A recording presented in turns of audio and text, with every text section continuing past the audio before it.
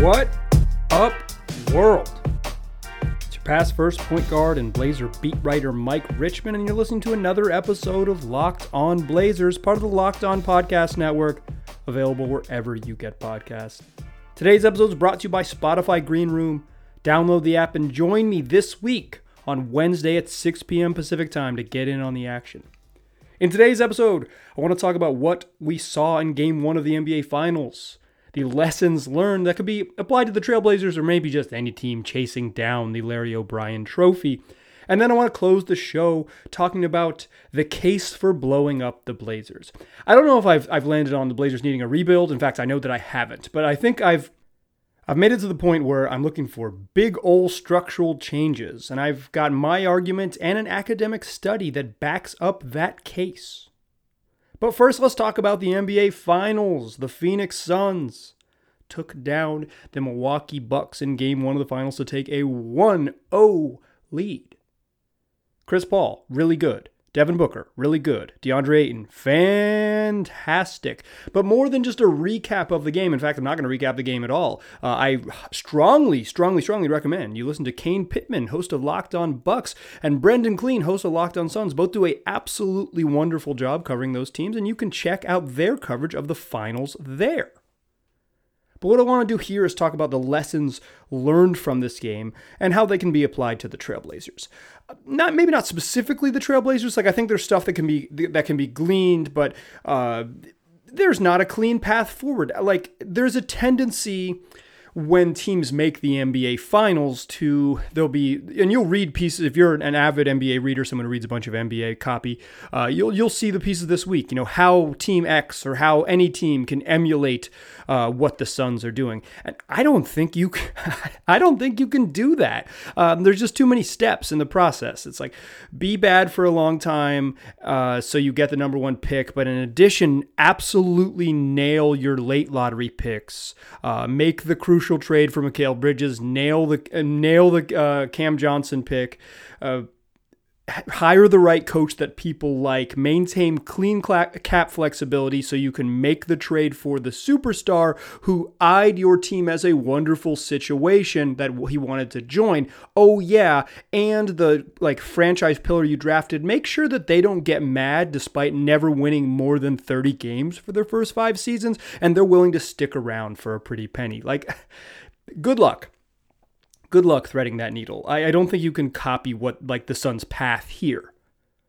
But what the Suns have is very desirable. I think the Blazers are probably more, it's not like a one-to-one comparison. They're more like following the Bucks model, if you will. Both Giannis Antetokounmpo and Chris Middleton joined the team in the same summer. They've been there for an extended period of time. Both were 2013. Dame was 2012. CJ was 2013. There's some mirrors there. Blazers, of course, drafted Christian James McCollum ahead of Giannis Antetokounmpo, but that's a story for another day. And also, if other people knew what the Bucks thought they knew about Giannis, he wouldn't have been a pick in the teens, right?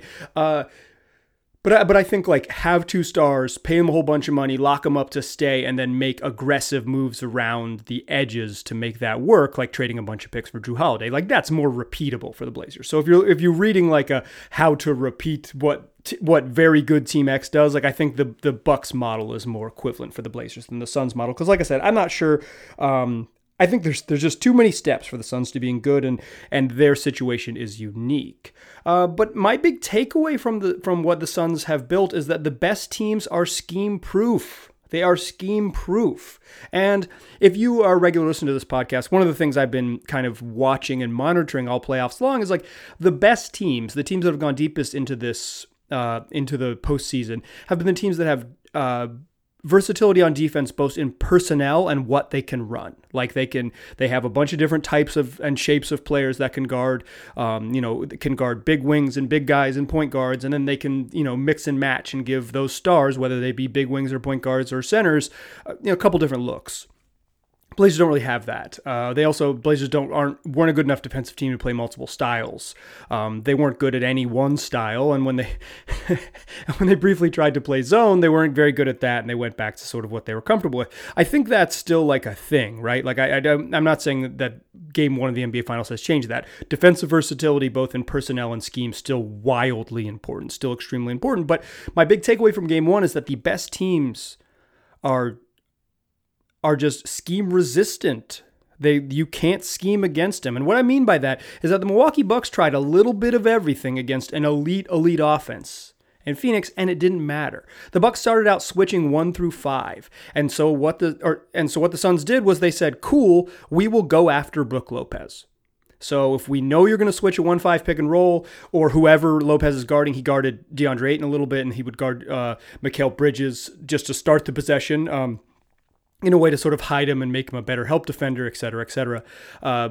But the Suns, whoever it was, mostly Chris Paul, but a lot of Devin Booker too, just said, particularly in the first half, Devin Booker, and then Chris Paul late, they said, okay, if Lopez is in the pick and roll, we're going to go get him. Like if he comes to the pick and roll and he's going to just concede the switch, we're going to go get him. And they went and got him. Both of them are mid-range maestros. They did it. When the Suns helped and they're worried about it, they kicked out for threes. When Lopez tried to give a little space and just be a space eater, Chris Paul and Devin Booker took threes or took mid-range jumpers, or they got past him to the rim because he couldn't eat up that space quickly. They flambéed my man in the mid-range, and then when he tried to correct that, they did it in other ways. The switching didn't work, so then the Bucks went back to their bread and butter, what they're comfortable with, drop coverage, where Lopez plays back from the screen, giving a little space, and kind of plays center field, and tries to keep guys away from the rim and force them into contested mid-range jumpers. The problem is that Chris Paul and Devin Booker are fantastic shooting contested mid-range jumpers. They are scheme-proof. They are scheme repellent. That was 2 different pick and roll coverages, right? So then the Bucks tried a couple different other things. They went small, or they went smaller. They downsized and put Bobby Portis in there. They want to stay kind of big because DeAndre Ayton's so friggin' big that he'll kill you on the glass. Dude had 19 rebounds. He's really good and hard to deal with. Like I said, the best teams are scheme resistant, scheme repellent. Scheme impervious? I was workshopping that one, but I'm not as confident with it. So the Bucks, they had shown drop coverage, they'd shown, soft switching 1 through 5, kind of like those are 2 very common looks in the league. And quite frankly, the Clippers were the most successful at slowing down the Suns offense of anyone in these playoffs. And it was with a bunch of switching, keeping guys in front, going small and switching a bunch and just taking the Suns out of what they wanted to do. So I think switching has proven to be probably the most effective, because the other option are to show on, like, trap and show hard on pick and rolls or hedge and try to recover. And I don't think you want to get caught in rotations against the Suns. In fact, late in the game with Giannis Antetokounmpo at the 5, the Bucks did exactly that, and it led immediately to a DeAndre Ayton dunk because they show 2 at the ball with Chris Paul. He gets it out of his hands quickly, and because they're playing a smaller, speedier lineup, the backline defender is Pat Connaughton. He's the lowest man in the pick and roll, so it's his job to come over and help at the rim. And DeAndre Ayton is much larger than Pat Connaughton. He was a non-factor in that situation. So sort of my big takeaway is, like, after I've been so obsessed with versatility, defensive versatility, both in personnel and plan, I think my takeaway from Game 1 is that the best teams, like the teams that are capable of winning a championship, just, you can't scheme them out of what they want to do. The Suns want to spread you out and run pick and rolls with DeAndre Ayton diving to the rim and that being scary, and they want to let Booker and CP get in positions where they can make decisions and then move the ball off those decisions with shooters and smart playmakers around them.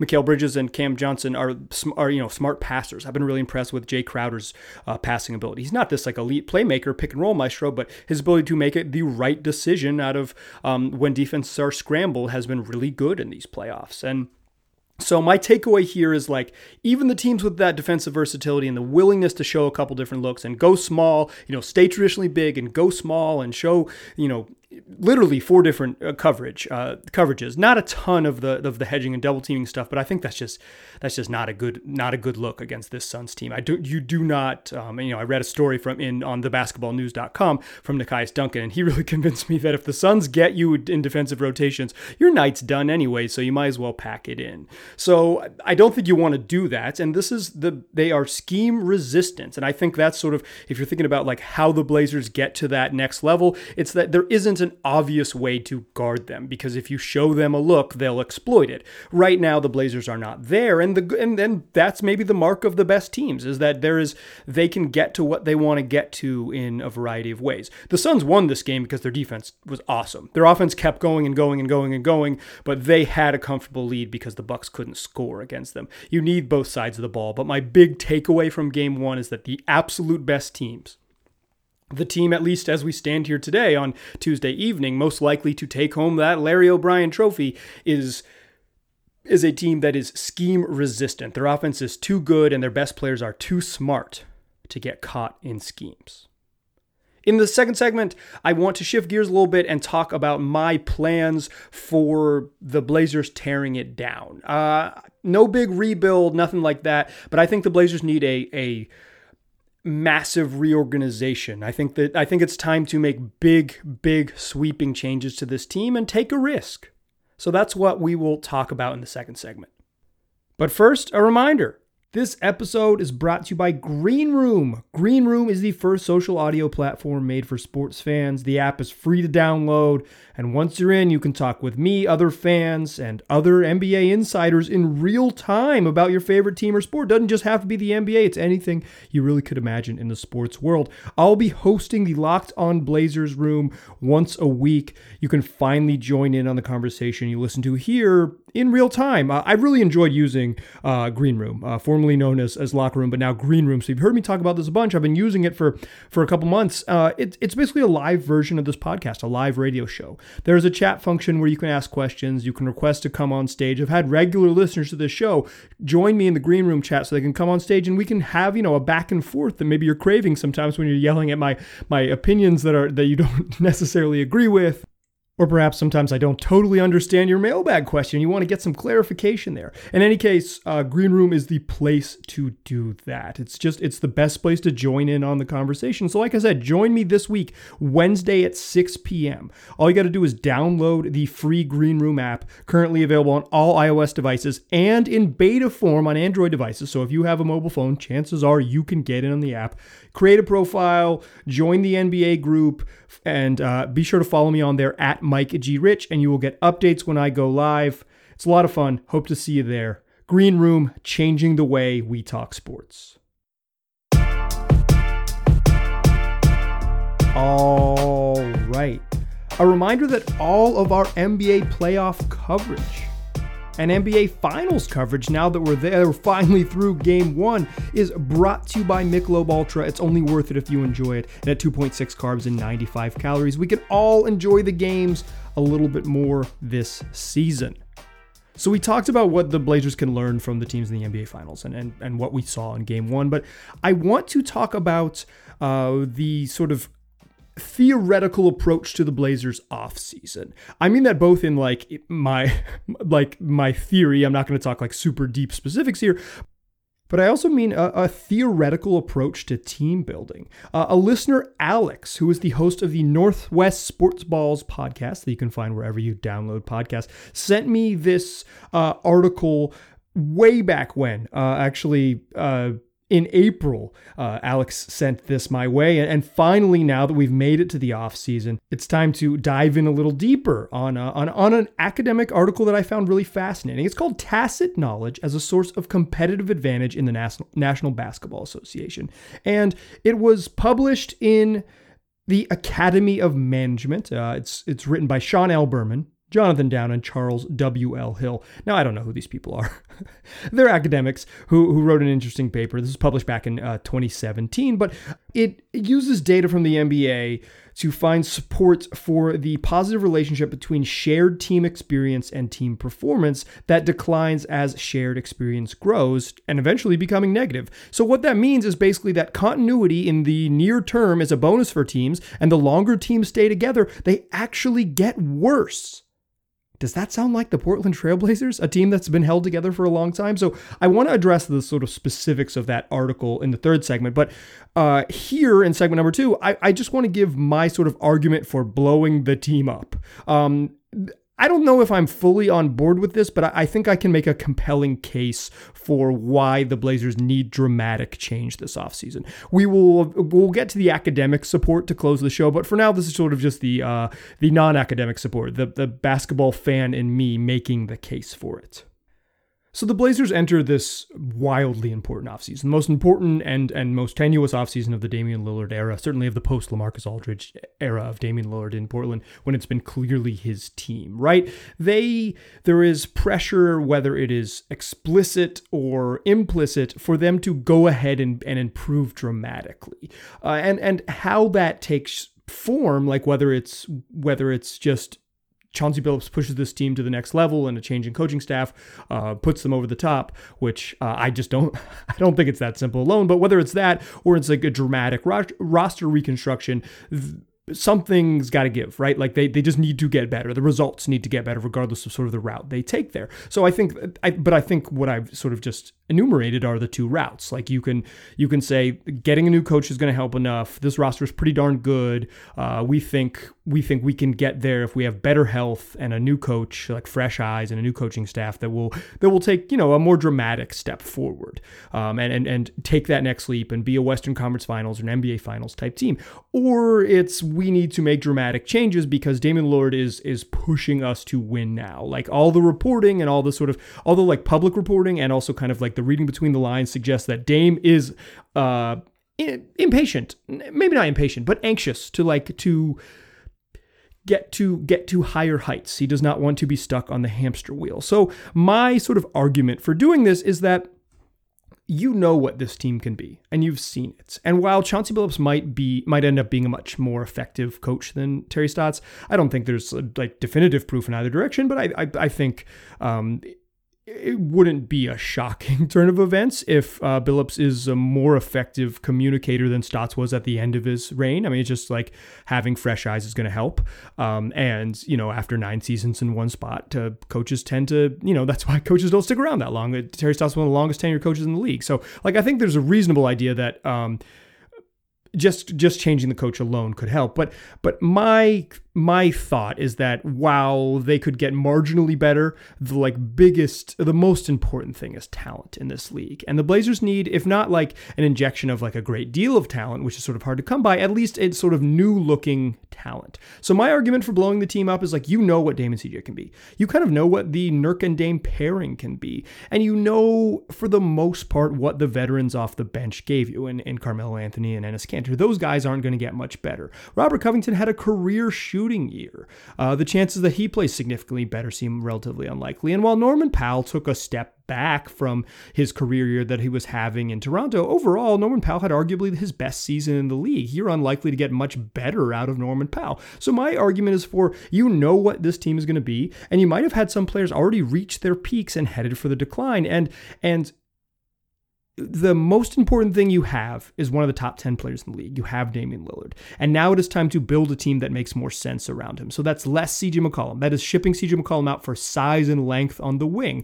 That is more defensive-minded players off the bench. So not Anthony Simons, Carmelo Anthony, and Enes Kanter, who are offense first and maybe offense only types, and defensive players around the wing. Like, I think what we've seen, take the Atlanta Hawks, for example, is like they've got shooting and length around Trae Young. So they have surrounded their smaller offensive inclined point guard who can break down defenses and score at all 3 levels. Does that sound like Damian Lillard? And I think Dame's just like straight up better than Trae at this point.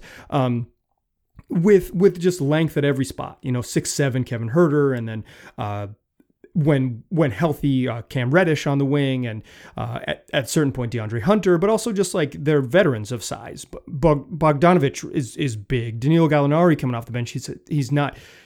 He's slow, but he's 6'10" and slow.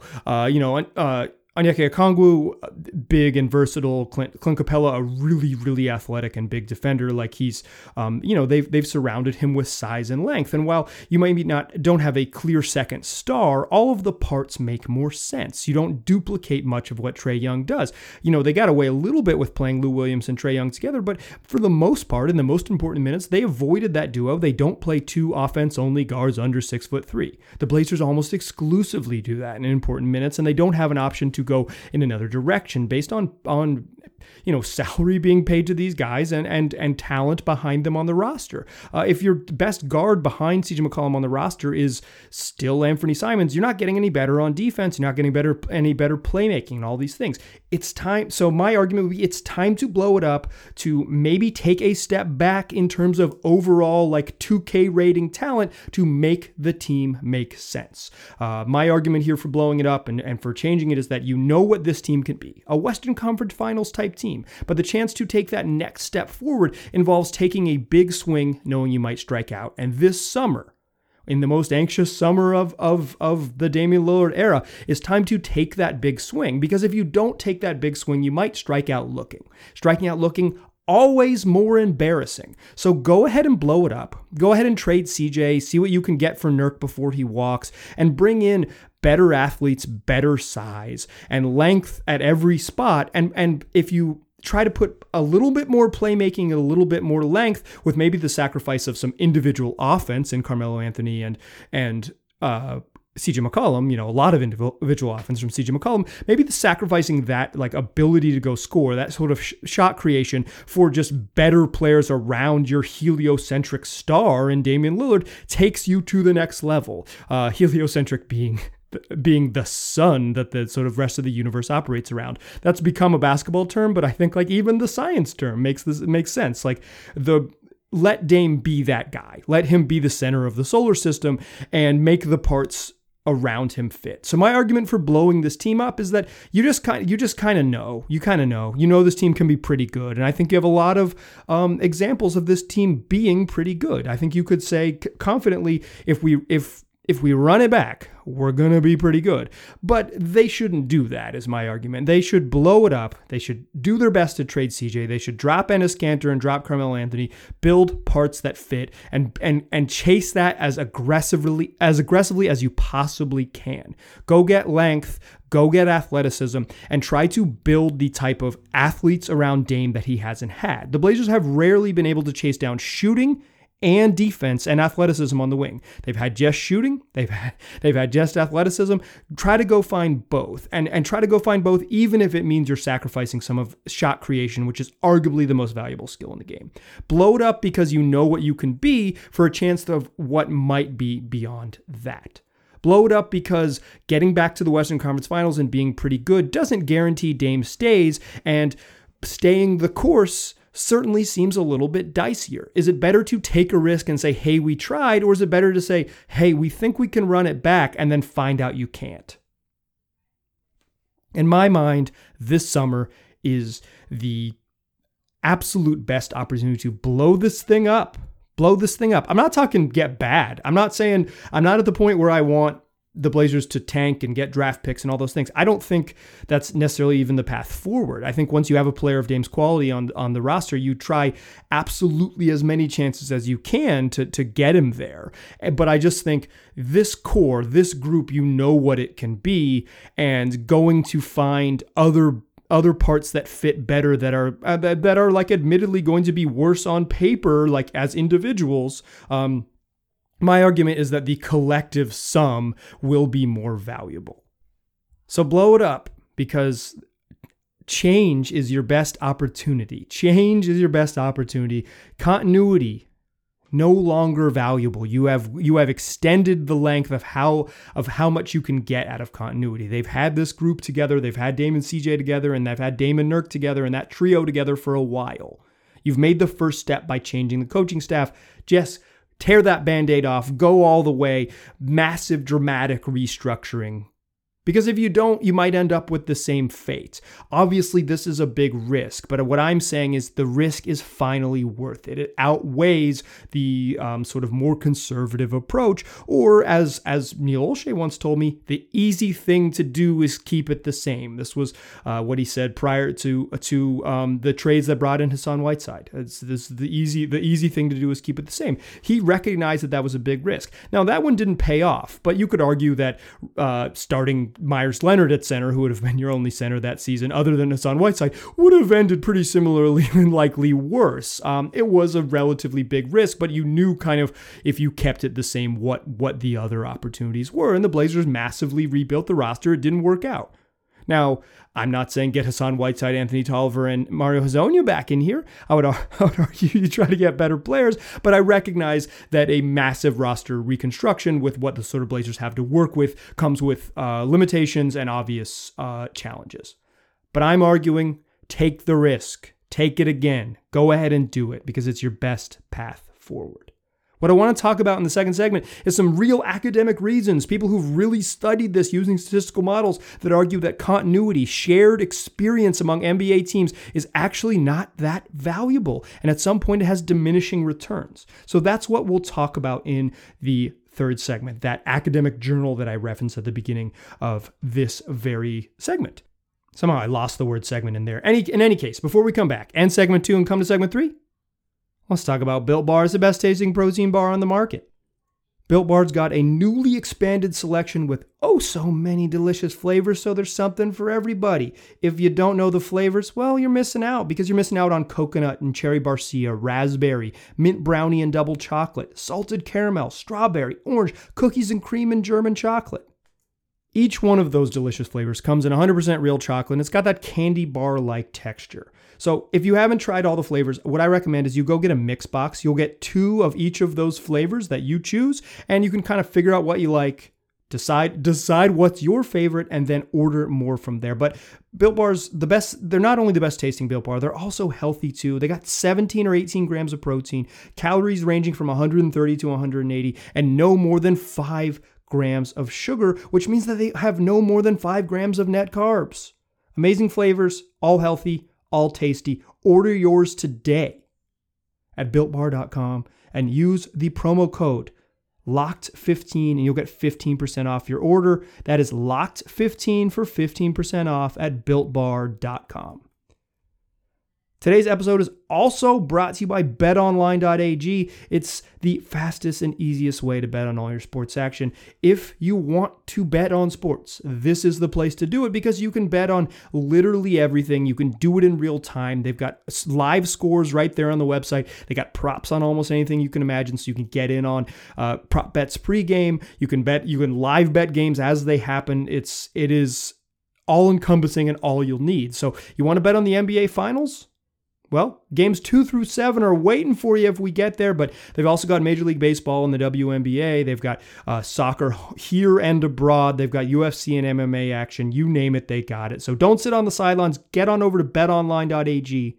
Use the promo code LOCKEDON when you're making your first deposit, and you'll get a 50% welcome bonus. That's betonline.ag. The promo code is LOCKEDON, and you'll receive a 50% welcome bonus on your first deposit. BetOnline, your online sportsbook experts. Still a pass first point guard, still Mike Richman. You're still listening to Locked On Blazers. We talked about what the Blazers can learn from the NBA Finals teams. We talked about my argument for a massive roster reconstruction. The Blazers, taking that big risk and trying to, trading their core parts, trading CJ McCollum first and foremost, and then attempting to trade Jusuf Nurkic if you can get value for him, and you can restructure the roster so it makes more sense around Damian Lillard. And if that means you get maybe a little bit worse on paper, you hope that the fit is overall better. That's my argument for it, is that you kind of know what this team's ceiling is. And even if you believe the new coach is going to sort of raise that ceiling, is this team a championship roster as currently constructed plus Chauncey Billups? I think no. So I think you take the risk. You try to just get better. And if nothing else, you try to get a little bit different because you kind of know what you can get, even if you get every juice out of this orange. You're a Western Conference Finals team. And maybe you need new parts and a new look to take that next step. And I land on that side of the maybe. But that is just my opinion as a basketball fan and as someone who kind of leans towards generally towards continuity. I think it's time. I think we've run the course on what this particular group can be. So let's get a new group, right? Let's see what it would be like if the Blazers had a new group. You structure it around Dame, you try to maximize his strengths and go from there. But I'm not the only one who argues that sort of a shared experience and collective knowledge is perhaps not the most valuable way to build an NBA team. As I referenced in the previous segment, an article titled "Tacit Knowledge as a Source of Competitive Advantage in the National Basketball Association," which was written or published in the Academy of Management Journal, Volume 45, Number 1, published November of 2017 by Sean L. Berman, Jonathan Down, and Charles W. Hill. What the authors are arguing in this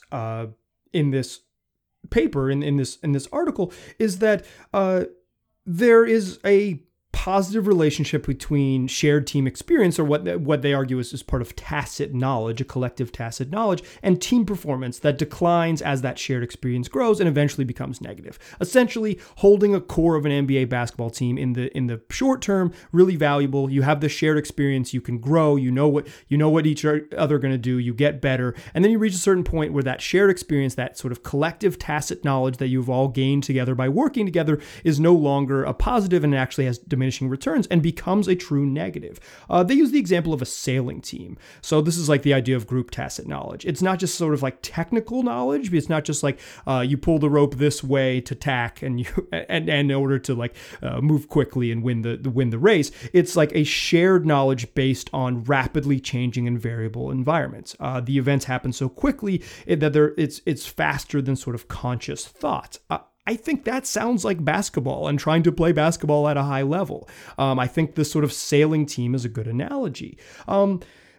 This is the paper is more technical and sort of more stats based than I truly understand. I was a history major in college. Math was not my strong suit, even though people think I'm sort of statistically inclined. I like numbers, but I'm not a numbers cruncher. I'm more of a numbers reader. I'm a numbers interpreter as opposed to just like a true mathematician. That is not my skill set. But sort of what the paper argues is that NBA team performance is expected to decline beyond a certain level of shared experience. And initially, newly formed teams benefit from the learning effects, right? Like you learn each other, you learn how to play together, and you do get better in the near term. But there are diminishing returns to the experience that are sort of like obvious stuff that we would expect, because it's the diminishing returns because teams who have this high level of sheer experience will and don't benefit from sort of the new talent that would come and present a new techniques to dealing with those sort of problems that other NBA opponents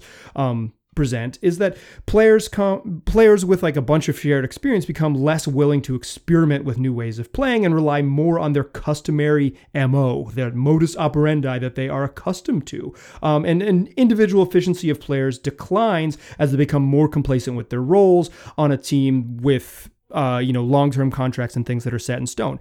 I think this sounds, this is like, there's like a lot of academic stuff to it, but this sounds exactly kind of like what the Blazers have suffered from, right? Like the Blazers offense under Terry Stotts was player movement heavy and ball movement heavy in his early years. And like, as they sort of had that shared experience together, it totally devolved into them just not running enough stuff and them standing around and kind of relying on the individual strengths of their players.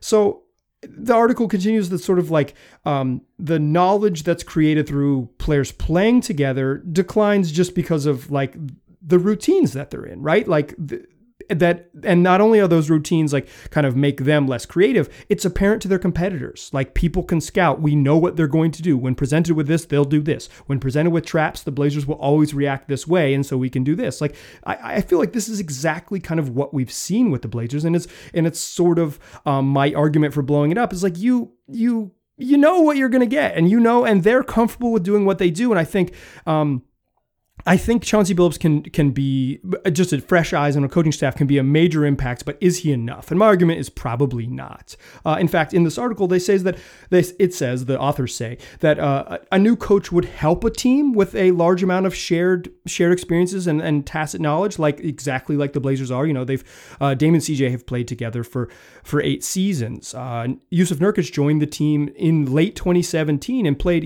full seasons since the 2017-18 season. He's been on the team. And that actually adding a new coach to a team with this high level of shared experience was a positive variable and something that they studied. And the study included 23 teams from the beginning of the 80-81 season to the end of the 93-94 season. Basically, there was less advantage to the shared knowledge the longer the group stayed together, because the easiest gains come early in the formation of that group. So when you add a new player, when you add a couple new players, or you build a new team, the biggest gains from sort of playing together come early. They last for a couple seasons. And then when you get deeper into those experiences, deeper in those shared experiences, it has less advantages. And then maybe it's just a straight up negative effect. You win less with continuity. And that an influx of new talent or a new coach are both extreme, obvious, according to the study, obvious factors in helping you win more games. Coach experience is most valuable. Coaching experience, say a team with a coach who's been around a team a bunch is most valuable for teams with low experience. So actually, I would argue this paper suggests that Chauncey Billups could be a big factor in helping this team win. So maybe there's a case to say don't totally blow it up because you've already done a lot. But I think this in general, there's a lot going on here, and there's some sort of stats that I'm not going to drag you through right now, but I think the basics of it are obvious, observable things that we as folks who've watched the Blazers closely, or if you're sort of new to the team and kind of figure out what the deal is, let me walk you through it here a little bit. Is this group has they've gotten a little stale, and while changing the coach would certainly help them become less stale with new systems, the thing that they need is maybe an injection of new talent. And if they run back the same group, you can only go so far, because while changing coaches is one variable that seems to impact winning, an injection of new talent and new players is really the biggest factor in winning. Also, one of my favorites conclusions from the study is, and I'll read this for you, quality of players was the biggest factor in winning. So players play, y'all. The most important thing you could do is have good players on the roster. The idea that they sort of applied to non-basketball terms is at some point, high quality employees make up for lack of experience. This study makes it clear that success is related to the ability to identify and retain talented employees. Players play. I say this all the time on the podcast. The most important thing you can do is have talent on the roster. And while this maybe suggests that having continuity for too long has diminishing returns and a negative effect, the most important thing you can do is just have really good players. They use the example of Magic Johnson joining Kareem Abdul-Jabbar on the Lakers as kind of adding quality players and changing up this sort of Jamal Wilkes, Kareem Abdul-Jabbar group that had kind of maybe run its course in terms of veteran dudes playing together, and the injection of high level talent and someone who lacked the shared experiences of his colleagues, like Magic Johnson, just made the Lakers really good for most of the 80s. There's a relationship between shared experience and win percentage, and so for sure, continuity matters to some extent, but I keep saying, there is diminishing returns at the limit of shared experience, and it has negative effects. This is organization rigidity, as they say. And I think that's what I'm worried about with the Blazers. If Neil Olshey, and it's been reported, I don't believe this is the case, but it's been reported that several Blazers, including CJ McCollum and Jusuf Nurkic, have been told that there won't be major roster changes. This is what I would call organizational rigidity. If they think it's only the coach, I think you are putting a cap on what this team can be. And I think this study suggests that there's some real like statistical correlations between teams that stay together and how much continuity can really benefit them. And I think the Blazers are getting sort of to the end of this reasonable range. I don't think it's like, I'm not saying you have to change every single part, but I think both sort of what would be sort of our intuitive guess as people who watch this team and a statistical analysis from 15 years of NBA basketball suggests that changing the roster, there is real value in changing the roster. You look at the Phoenix Suns, they have some continuity with how long Devin Booker's been there and him playing with DeAndre Ayton and all those things. But like the biggest change was an influx of talent. Chris Paul pushed them further. Jay Crowder pushed them further. And then Cam Payne pushed them further, right? Like, to some extent, Torrey Craig helped them take a step, although I don't want to give him too much credit in the same breath as Chris Paul.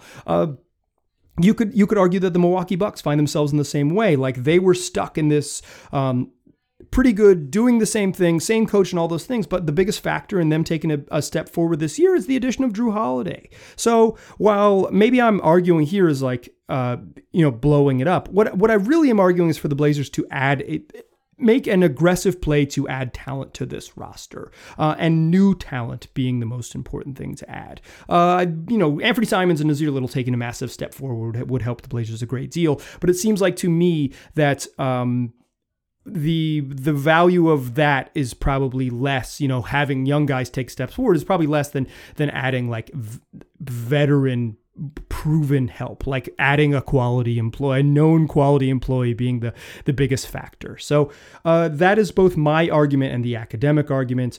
I think, I'm not sure that's going to happen with the Blazers. I'm not sure we get a massive change, but I think there's reason to believe that it's the right way forward. I believe it's the right way forward. And thanks to Alex of Northwest Sports Balls for sending me this academic article so I can know that people much smarter than me who understand stats models better than I do would sort of have found a similar conclusion. I might not have always believed this, but I think now in my sort of stage of basketball fandom, I do believe that continuity is in general overrated. The best thing you can do is have good players.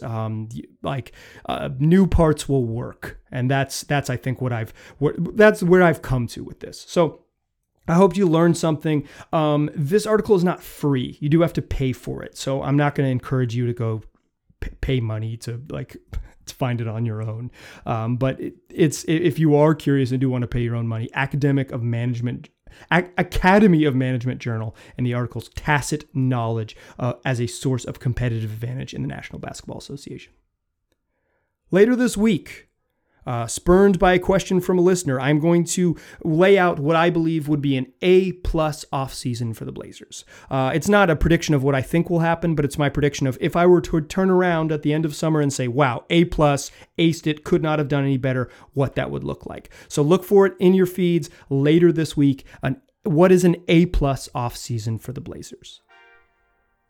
We're coming to you every day with off-season content. We're not going away just yet, so stick with us. There's more great shows later this week, so come back, subscribe to the show wherever you already get podcasts, and come back for more. Also, tell your friends about this podcast. They can get it wherever they already listen to podcasts. Just search Locked On Blazers. Will be there waiting for you. Appreciate you listening. Talk to you soon.